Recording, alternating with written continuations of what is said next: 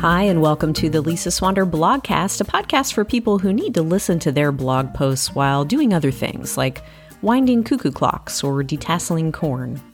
Ahead, you'll find some encouragement, some pop culture, and maybe some humor. If you do find yourself in a position to read, all of these blog posts are published at lisaswander.com, and there will be a link in the show notes to each post. Here we go.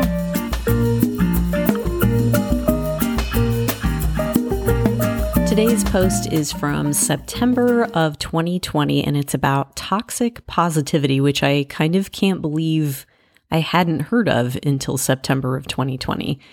It just seems like something that's so ingrained in the lexicon now that really the whole post is like that. It's staggering.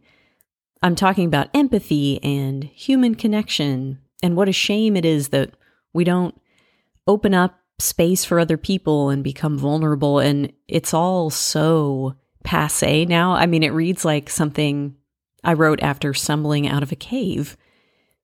But it is part of the fun of doing this project for me, going back and reading things and seeing the seismic shift, not just in myself, but in society, because it's the story of how we came through a pandemic. So just 3 years ago, I mean, there was no Ted Lasso, there was no shrinking or any of the other kind of gentler media properties that we've gotten used to. Kindness and compassion are just so much more in our discourse right now. And we were all struggling so much in 2020. I mean, the election was coming, we were all mad at each other all the time. And empathy was nowhere to be found. And I think because people were struggling, toxic positivity was rampant. How many times were you comforted by someone who said, just look on the bright side. At least you're still breathing, or at least you're not dead, or something else equally useless.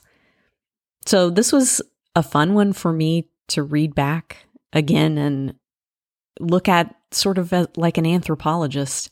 So I hope you also enjoy this relic of our ancient human past, back when toxic was just a Britney Spears song. Enjoy. Don't you know that you're toxic? September 11th, 2020. I learned the phrase toxic positivity this week, and it makes me incredibly happy. Is that toxic? I just love any acknowledgement of how much our collective lack of empathy sucks, because it does. If everyone could hone their empathy skills just a bit more, including moi, we would fight with each other less, want to help each other more, and eagerly pay teachers $300 an hour plus overtime. If you've never heard of it before, toxic positivity is the practice of bludgeoning suffering people with glib advice about making the best of things, thinking positively, or hakuna matataing. It's hearing that they are going through some real life crap, as are we all, letting that register in our deepest relational centers, and then texting back a Minions meme. An important caveat is that having a generally positive outlook is healthy and helpful for your overall well-being. That's nutritious positivity. Toxic positivity is used to steamroll others' completely valid experiences and feelings. If someone is going through something sad, we should let them feel sad, damn it. We should sit and listen and not offer a solution. If something unfair has happened, we should hold space for them to be angry about it. Everyone just wants their feelings affirmed. That's the entire reason we have evolved to hold conversations beyond what to kill next and who's going to feed the cave squirrel, to be heard and seen. When we skip straight to the poster of the frog strangling the pelican, we send the opposite message. What I hear and see is not a big deal. I choose not to understand you. I have no empathy for you. I love that we have a name for this. There are so many iterations of toxic positivity, but one of the most triggering for me is directed at parents of young kids. We probably do go a little overboard with complaining about parenting on social media, yes.